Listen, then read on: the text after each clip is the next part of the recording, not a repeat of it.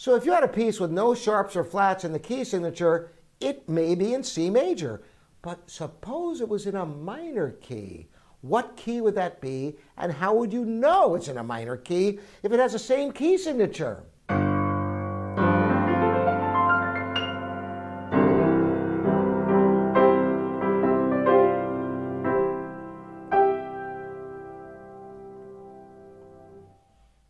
This is livingpianos.com. I'm Robert Estrin with a question: what are minor scales? You ever wonder, you have a piece of music, you wonder, is it in the major? Is it in the minor? How do you even know? You're going to learn that today. I have another video on key signatures and also on what are major scales, which will be very helpful for you in preparation for this video if you don't already have a solid grasp of that. Well, we discussed key signatures and we discussed major scales.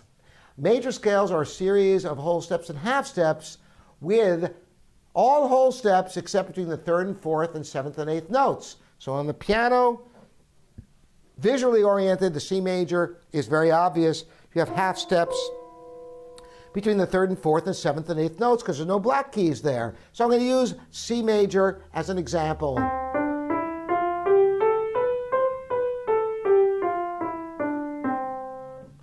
So if you had a piece with no sharps or flats in the key signature, it may be in C major. But suppose it was in a minor key. What key would that be, and how would you know it's in a minor key if it has the same key signature? This is the key, literally. The sixth note of the major scale is the tonic, or the root of the minor scale. So you take that C major scale and count up to the sixth note. 1, 2, 3, 4, 5, 6. Now you play the notes of a C major scale, but starting on A, starting on the sixth note, playing all the notes of a C major scale, and you'll end up with this, the A natural minor scale.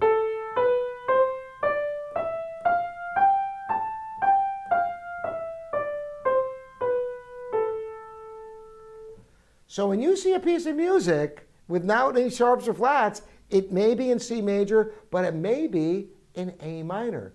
How do you know? Well, the minor is rarely found in its natural or pure form, as I just demonstrated, unless you go really far back before major-minor tonality was really entrenched in Western music, starting around in the Baroque era in the 1700s. Before that, modal music was very, very popular in Renaissance music and such. And so post-modal music, there are two forms of the minor that are prevalent, the harmonic minor and the melodic minor. And this is how it works. The piece might be written with no sharps or flats, but accidentals are written in the score whenever they occur. The harmonic minor has a raised seventh. The seventh note is raised by a half step. So we go back to what we started with, the sixth note of the major, playing that scale, the minor scale, but when you get to the seventh note of that minor scale, you raise it by a half step, and this is the sound you get.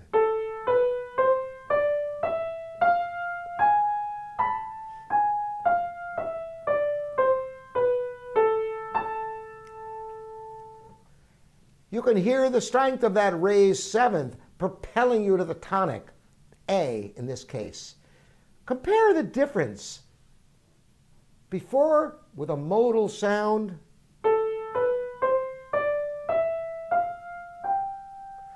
it could go up, but it sounds pretty good staying here.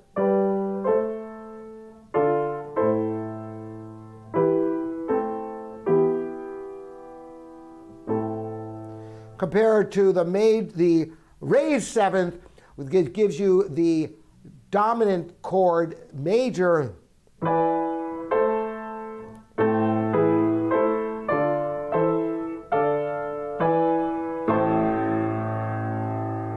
It begs for resolution.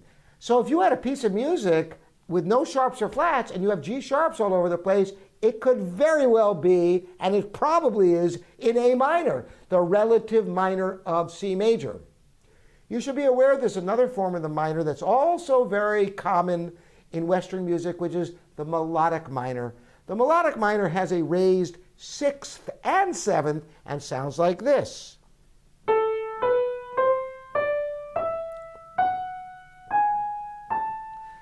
However, it descends with the natural minor.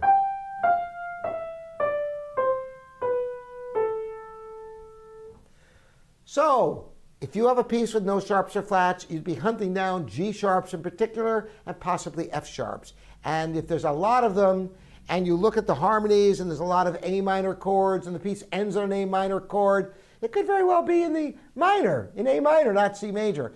So how does this help you with other key signatures? Well, if you know your key signatures, for example, if you had, 2 sharps, you might know that 2 sharps would be F sharp and C sharp. Go up a half step from the C sharp, that could be D major.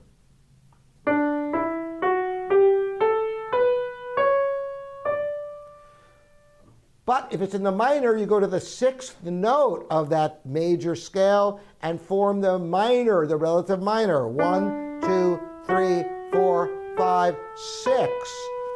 So if you have 2 sharps in your key signature, it might be in B minor. And the B minor scale would have a raised 7th. Instead of playing A natural, the harmonic would have the A sharp. And if it was in the melodic form, it may have a raised 6th and 7th.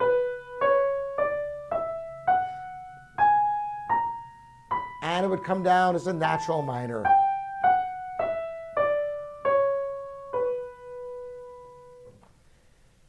So anytime you have a key signature, figure out the major key first, then go to the 6th note of that major key and play all the notes of that major scale from the 6th note to the next 6th note an octave higher. And when you get to the 7th note of that minor scale, by raising it, figure out what the accidental. It won't always be a sharp. It could be a natural that would raise the note. If the 7th note was already a flat, then you would, for example, if you were in D flat major,